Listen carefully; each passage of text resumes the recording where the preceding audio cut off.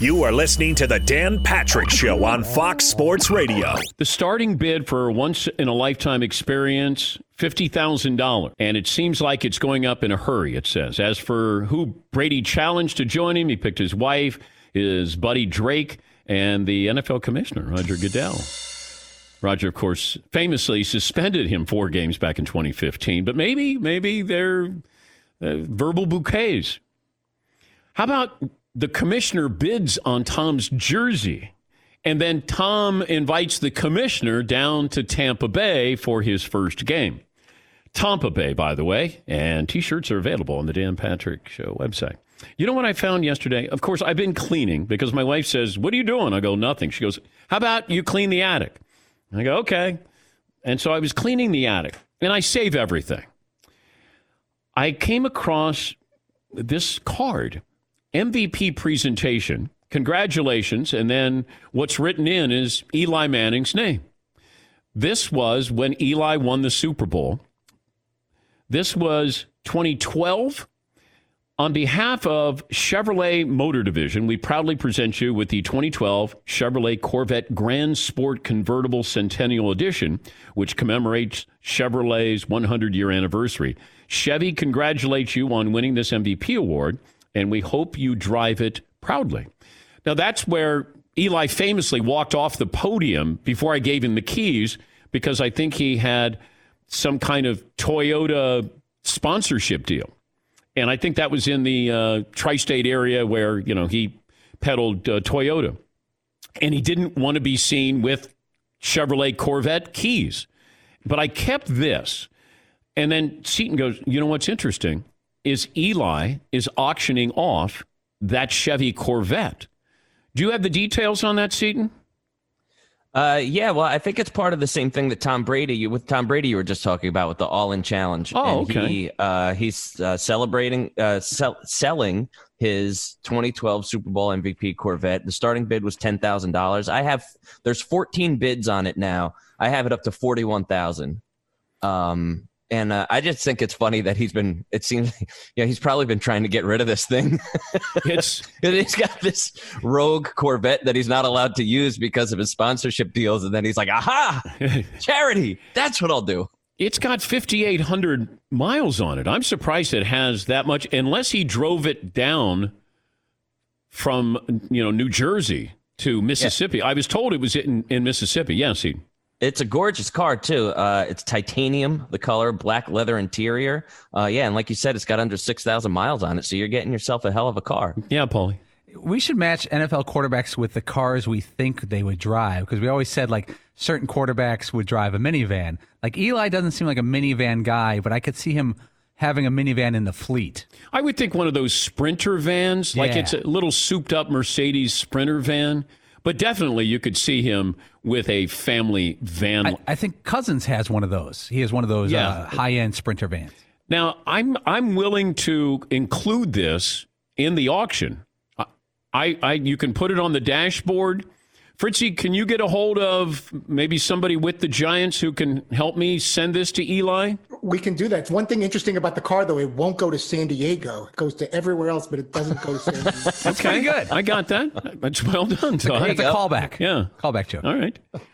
So I'd be more than happy to include this in whoever buys this, that they're actually getting the card that I handed to or read from on the podium after they won the Super Bowl. So if somebody can help us with that, I'd be more than happy to send that out. And you get the card that congratulates Eli Manning on behalf of Chevrolet. I was talking to Paulie in between hours here a couple of minutes ago during the live look-in. And I said, you know what I was watching last night? Indecent Proposal. Now, you have Robert Redford, and he's a billionaire. Woody Harrelson is Demi Moore's wife. They're down on their luck. They don't have money, and they're in Vegas, and all of a sudden he makes this indecent proposal of $1 million to spend the night with Demi Moore. Now, the movie itself, the premise really makes me uncomfortable. But I said to Paulie, I don't know if there's a more beautiful woman than Demi Moore when I looked at A Few Good Men, Indecent Proposal, and Disclosure with Michael Douglas. Throwing about last night if you want to go old school. Man, she is remarkably beautiful. Like she is strikingly beautiful. And it's not an opinion. That's just basically a fact. I even said that to my wife last night. Really? Yeah, I said, she's beautiful. And she goes, really? And then I go, you are too. But I'm saying other people can be beautiful, not just you. And I just said, man, she jumps off the screen. Her and then Julia Roberts in Pretty Woman, and Mystic Pizza. Julia Roberts jumps off the screen where you go, oh, my God. Like, I got to shield my eyes. Demi Moore, in her prime movie years, goodness, spectacular. Really, really a beautiful, beautiful woman. Yeah, Paul. Have you ever seen her or met her in person? I don't think so. I have seen and met Bruce Willis. I mean, also beautiful. Yeah. Handsome. Handsome. When he had hair. That's how long ago I met Bruce. But I have not met Demi Moore. I'm trying to think. You know, when the ESPYs were around, you would see people. I remember Matthew Broderick and Sarah Jessica Parker, and they were standing next to me at the ESPN zone in Times Square. And it was just one of those. Sarah Jessica hadn't done, her big series there, Sex and the City. But there are certain women, when you meet them. When I met Charlize Theron, I didn't meet her. I was playing golf in Vegas. You were amongst her? No, I was in the group behind her, but she was playing golf with her mom. And I purposely hit it into them so I'd have to go up and apologize. And her mom looked beautiful as well. But I go up and I say, I'm so sorry. And then she goes, for what? And I go, I hit my ball. And she goes, oh, is that illegal? And I go, no, I hit the ball so long. And I'm going, oh God, I sound like a fool here. And she was striking. Like one of those where you go, I don't know what am I saying? I'm sorry. Beautiful. But that was where you sometimes you run into these people. I'm trying to think, Sandler, when I was on the set with Sandler, Jennifer Aniston was prettier in person than I thought. And Nicole Kidman was as well. But Sandman always has beautiful women on set. Jessica Biel, when you see her and you go, she looks different. She looks different than a lot of people there. Yeah, Seton. Part of the problem with those early Demi Moore movies, though, is that, like Paul brought up about last night, and all of those Brat Pack movies, is that Demi Moore was gorgeous, but Rob Lowe was way prettier. Also fact. He was by far the most gorgeous person on screen in all of those movies. So it kind of, it stung a little bit, I think. Well, about last night, you're correct that Rob Lowe is the best looking person in the movie, and that includes the women as well. Yes, Paul. There's actually a line in the movie About Last Night by Jim Belushi where he says to Rob Lowe, his character says, the problem with you, man, is you're too good looking. The best thing that happened to you is an industrial accident. That's a line from the movie. An industrial accident. A little acid. Yeah, so I was watching that last night, Indecent Proposal. And Demi Moore. Good topic. Yeah. Yeah, Todd. He was also in Striptease, which you got to kind of put that in the mix of movies worth checking out if you're a Demi Moore fan. Yeah. Shocker that would be the only movie you've probably seen of Demi Moore. I think I saw part of A Few Good Men. I didn't like her in Striptease. Like, I liked her as just presented as, she was an officer in A Few Good Men. Yeah, she just looked like she was dressed normally, but she is abnormally beautiful. Yeah, Paul. We almost had her on the show once when she was with Ashton Kutcher, and you called Ashton Kutcher soft on the air. Ashton Kutcher, he filmed a video and sent it to us. Yes. And said soft, and he was in the car, and his wife, I think she was shooting it. She was shooting the video in the passenger seat, and Ashton Kutcher sent, he goes, Dan, Patrick, what are you talking about? I'm soft. I'm rock hard. I'm ready to go. And he called, and she was laughing. It was awesome. Yeah, that's right. We got him, and he's handsome, but to me would have been a little bit better payoff there. All righty. Welcome to the program. We're already in progress, as you can tell. I'm kind of dizzy from talking about this. Richard Roeper, the film critic, Chicago Sun-Times, has watched, it's not the Jordan documentary, it's the Bulls documentary, The Last Dance. We'll talk to Richard Roeper about that. I like how Jordan already sent out a quote saying, hey, you might think I'm a really horrible guy after you watch this documentary.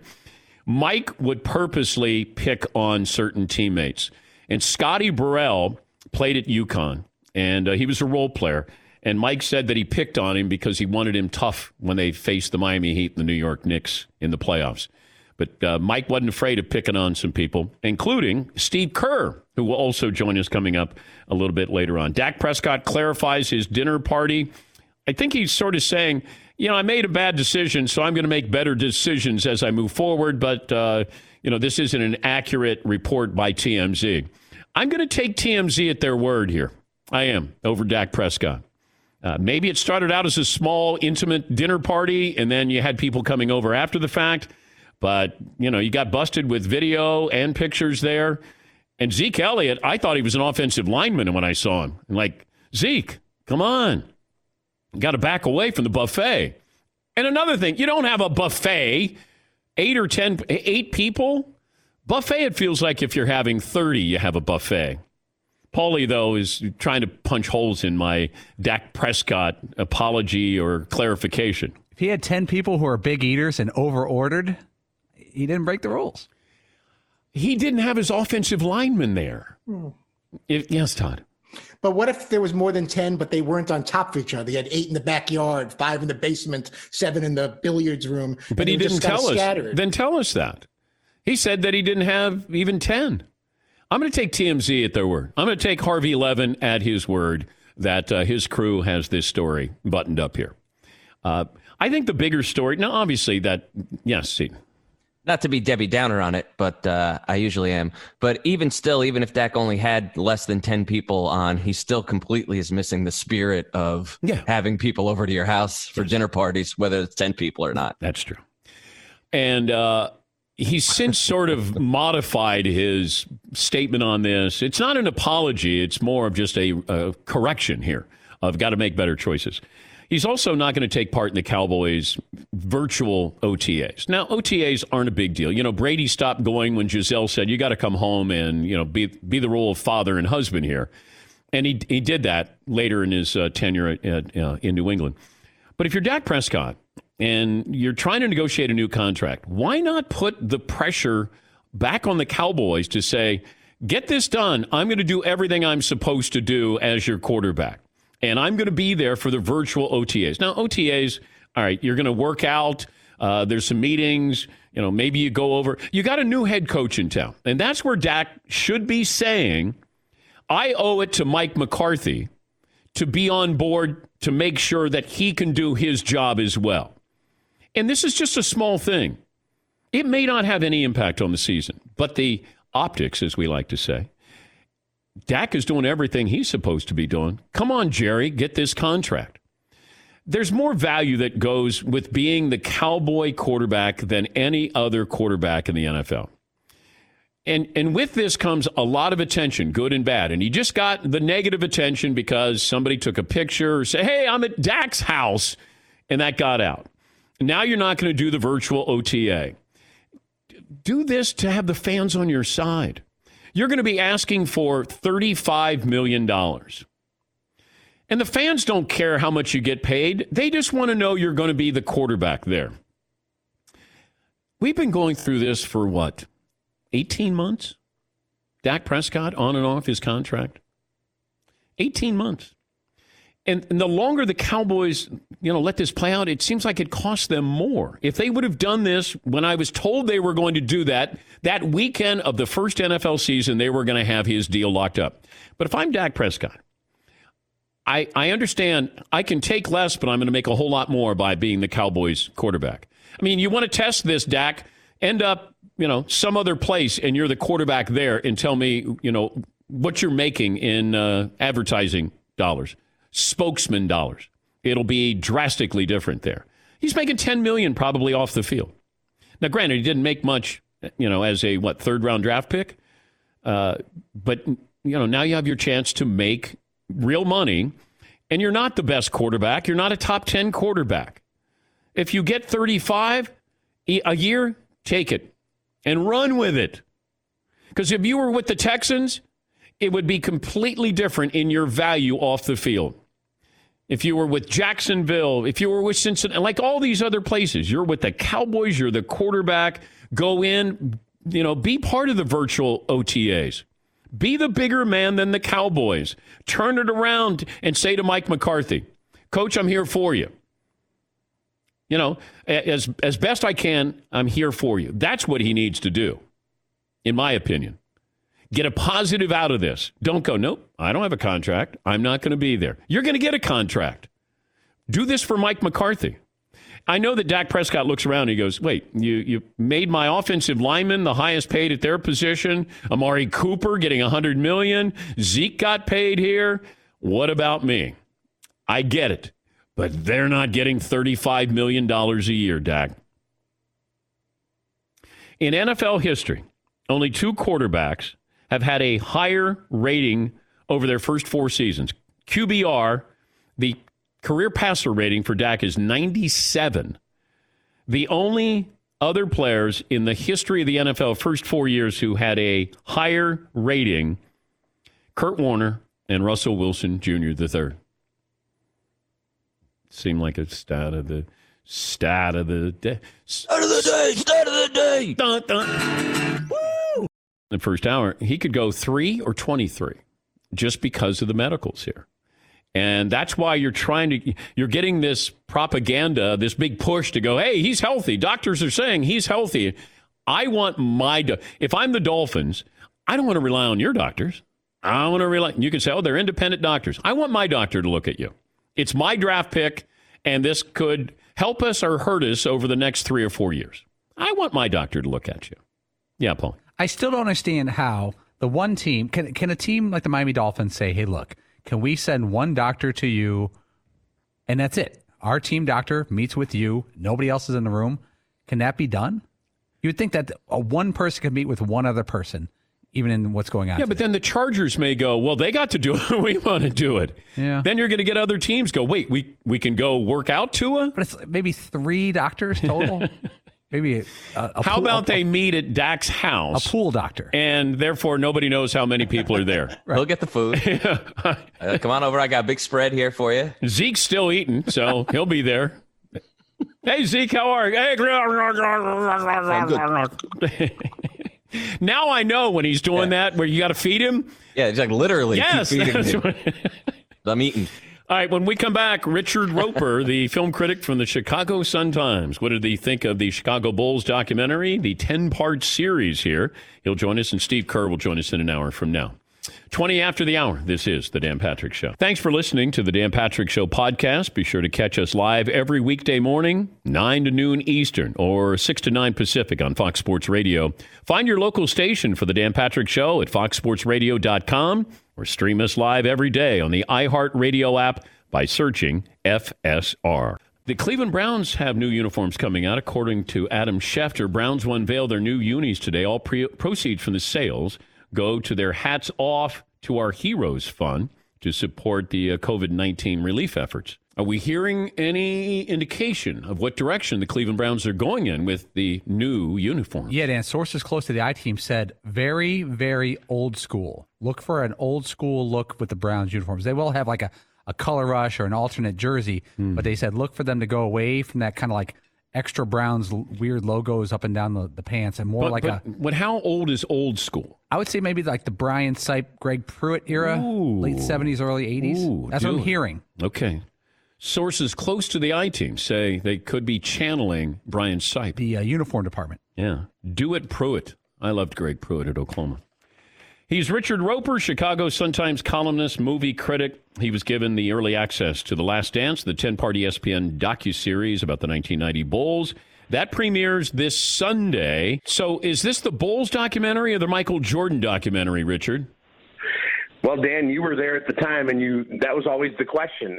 Are we talking about the Chicago Bulls in the 1990s or Michael Jordan? He dominates the documentary the same way he dominated every conversation about the Bulls in the 1990s. Every interview, even when they're talking to Steve Kerr or Dennis Rodman or Barkley or anybody else, they're usually talking about Jordan. So he's definitely the focal point of this interview. And as you well know, Michael's not always been the most candid and forthcoming and, honest guy when it comes to interviews. He always kept it kind of a close guard. So it's really refreshing to see him open up on so many levels in this documentary.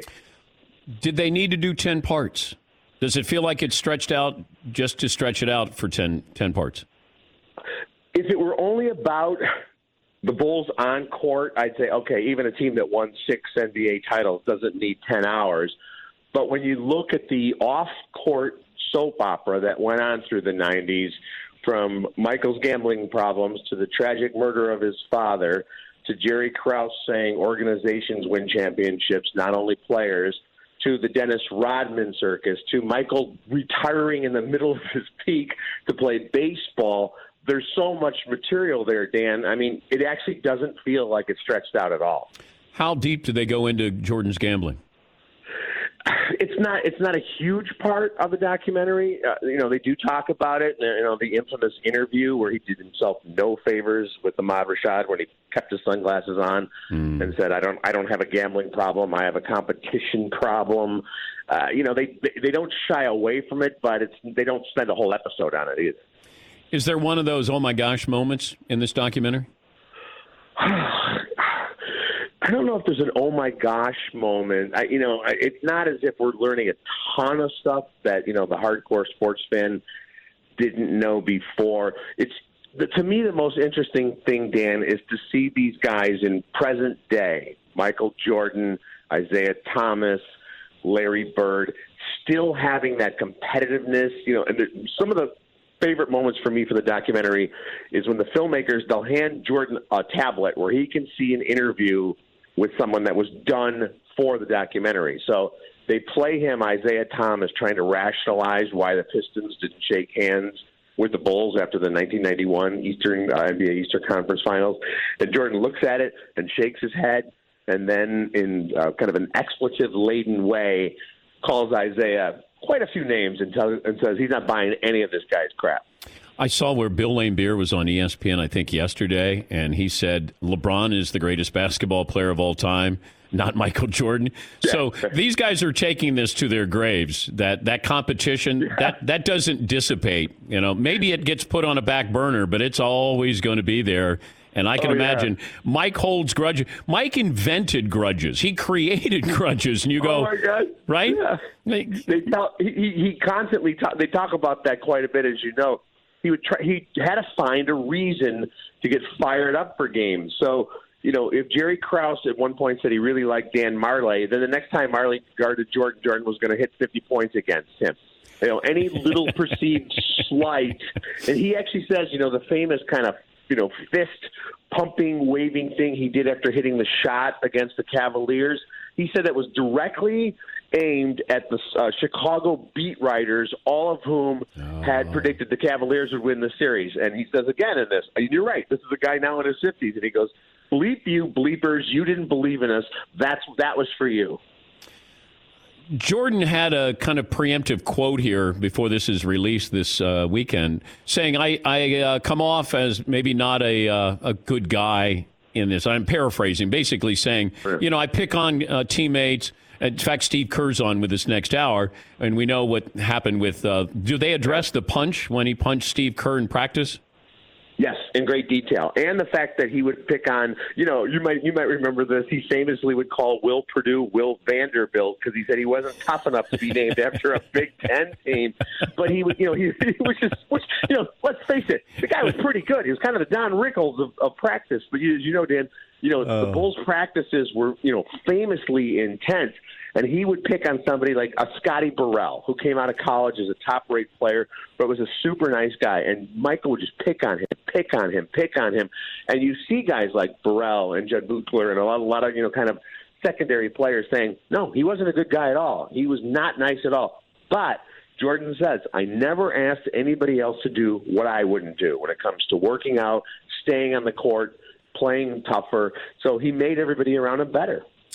We're talking to Richard Roeper, the great movie critic, columnist, Chicago Sun-Times. Rodman, more interesting on the court or off the court, considering he was married to Carmen Electra, he dated Madonna, everything else that went along with Rodman. Yeah, I remember being on the sidelines of a game one day, talking to a bunch of beat writers, and they're like, what is this nonsense? Is he really dating Madonna? I'm like, she's right behind you right now. She'd come to Chicago for the games. The antics, to me, one of the most fascinating things is at one point in their final run in the 97-98 season, Rodman said he just wasn't motivated. He needed a vacation. And Phil and Michael unilaterally decided, let him have 48 hours of Vegas. He went to Vegas on a vacation, and Carmen Electra is in this documentary as well. She goes, I didn't know he had a game that weekend. I'm not a basketball fan. Can you imagine now in this day and age, a player and a coach saying, yeah, take 48 hours off? And Jerry Reinsdorf said, I didn't know about it either until I saw them in the news that he was in Vegas. Two stories that, and I have a lot of stories, some that I can't tell, but some that have to do with the Bulls. But one was Rodman had a birthday party at a place called the Crowbar. And I remember going in, and it was the second floor, and he had it all to himself. And he always thought I was Craig Sager. Forever, he'd say, hey, what's up, Sager? And I go, hey, Dad, I just got to the point I answered for Craig Sager. If you went to the bar to get a beer, if the bar was full of kamikazes. So there's no place for anything else other than if you went to the bar, you had to do a shot. And then Dennis would do a shot. And he had a Chicago police uniform or shirt on. And I remember I left at 4 a.m. He had a game the next night. So Rodman was there when I left the Crowbar. I get to practice. They have a shoot around at like 10 o'clock or 11 o'clock. I see Judd Bushler and Steve Kerr, and they go, here you ran into Dennis last night. I go, is he here? And he goes, oh, yeah. And he's down at the other end running around like a madman. And I think he had 18 rebounds that night in the game. And the other one was, I'm at a game against Seattle in the NBA Finals, and I'm covering Seattle's huddle for ESPN Radio. And I see the conversation that they were having with, like they were arguing in the huddle. Jordan was yelling and everybody was yelling, and Phil just was standing there. And Phil finally goes, and he said something like shut up or whatever. And then everybody stopped, and then he basically said, shut up so Michael can tell you what we're going to do. And I was just like, oh, my God. The other time, Dennis was playing in a game, ball goes out of bounds, Prince is in the front row, and he goes over and he starts to talk to Prince, and Prince doesn't acknowledge him. And Prince's bodyguard says, you have to talk to me, and then I tell Prince what you're saying. So Dennis is talking to his bodyguard, who then turns to Prince, because Dennis wants to know if Prince wants to go out after the game, I was told. Like, there's just so many things that happen with those. And when's the last time you remember a team that everybody loved, unless they were facing your team? These guys were true. Like Golden State, we turned against Golden State after a while. The Patriots, you turn against. All these teams, you just go, oh, I love them or hate them.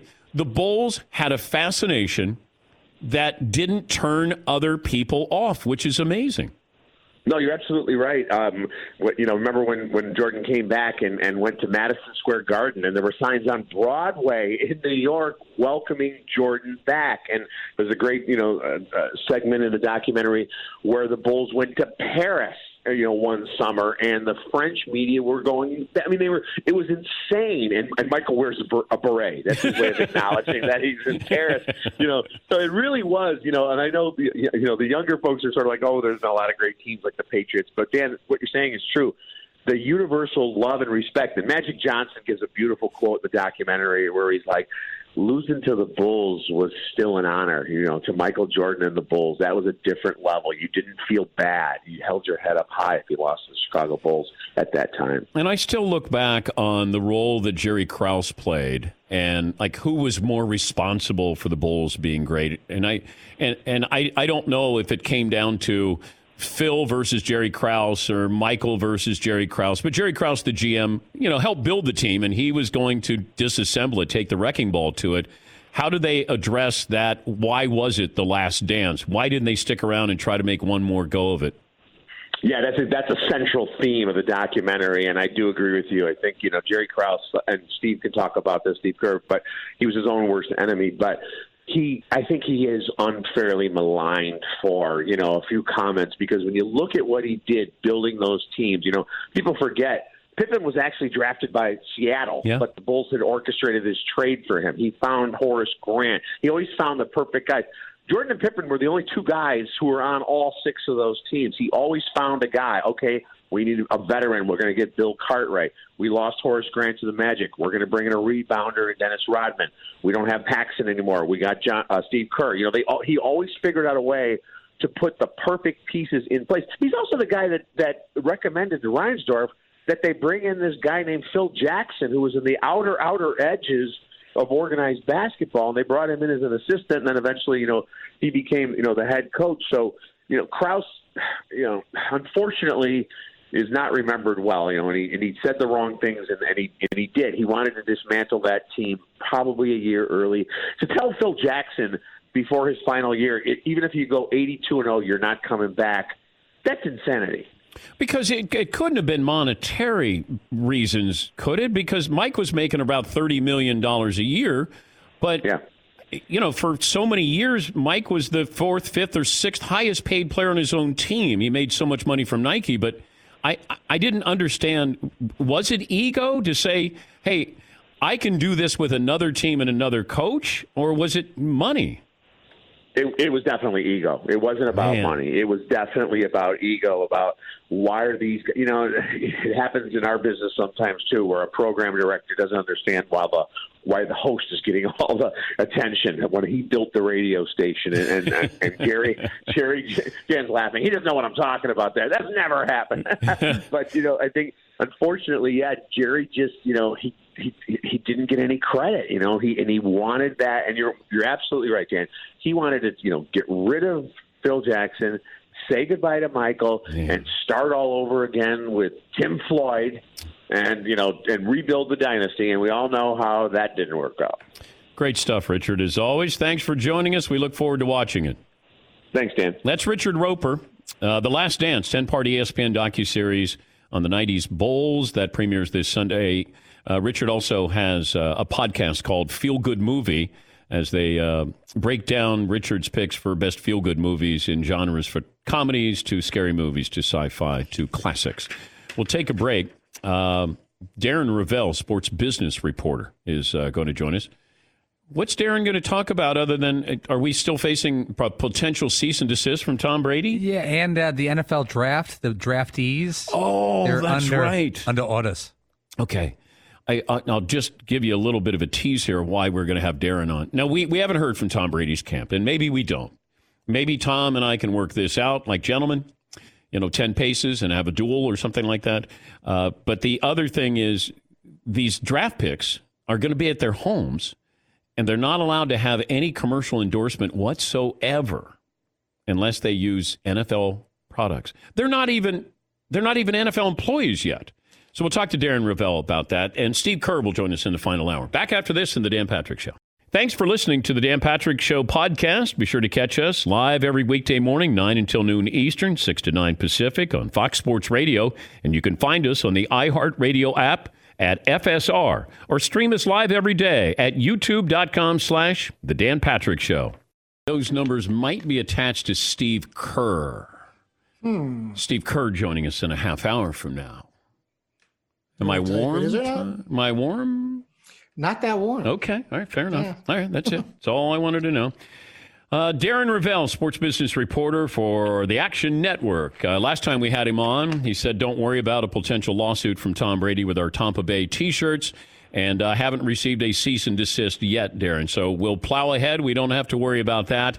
I saw your article on the draftees at the NFL draft can't have any sponsorship attached to their virtual draft selection. They've done this for years, though, haven't they? So why is the NFL cracking down here? I think it's because it's all virtual and there's no one showing up to any draft location, Dan. I mean, we saw when Mariota and Winston stayed home and then probably got $50,000 each to do Beats by Dre headphones when the NFL's deals with Bose. I think the NFL has been monitoring it over the years. There was that moment with Charles Harris when he had Sasquatch in the background of the, I think Rich Eisen confused him with, or maybe it's Trey Wingo confused him with Chewbacca, which he wasn't. He was the Jack Link's guy. Yeah, so over the years, it's kind of been happening. Last year, ESPN said, hey, don't even think about putting a brand on the camera when the guy's coming in. We don't want to be taken advantage of. And this year, a 4-page memo from the NFL essentially saying what you can eat, drink, and wear. Okay, so the fact that now they can face a fine, they're not an employee yet. How does that's the problem. It doesn't specify any type of penalty because they're not employed by the league. They haven't signed a group licensing agreement with the Players Association. They don't have a contract with the league. Basically, what the league is saying is this is an NFL broadcast brought to you by our partners, ESPN, ABC, and the NFL Network. And if you want to be on it, you have to only use our sponsors and abide by all these rules. Now, I mean, I guess the question is, does the guy who's in charge of marketing for Tua, does he do his own stream? How valuable is it to be seen on the broadcast? And is it worth it to take deals from non-sponsors? Non-sponsors are going to pay you more, right? Because they don't have a deal with the NFL. This gets them in. So that's a question. Will, over the next week, anything happen where a guy's going to say, you know what, I'm going to do a live cam of mine and I'm just going to take all the money. And the NFL really can't do anything about it. And obviously someone's not going to be picked because of that. We don't like that he's going against us. So the NFL really doesn't have any recourse. Yeah, if I'm one of these guys, a mid first round or late first round or second round pick, and I have a chance to get product placement there, I go for it. I'm not an employee. Well, what's the NFL going to do? Yeah, people will say, well, if you're a second round pick, like, what's your marketability? Remember, there are guys who have plenty of marketability from their college days where an entire college will watch their live stream. So it's not only the first couple guys. There are guys who come from a big college who can get a fair amount of audience by going alone.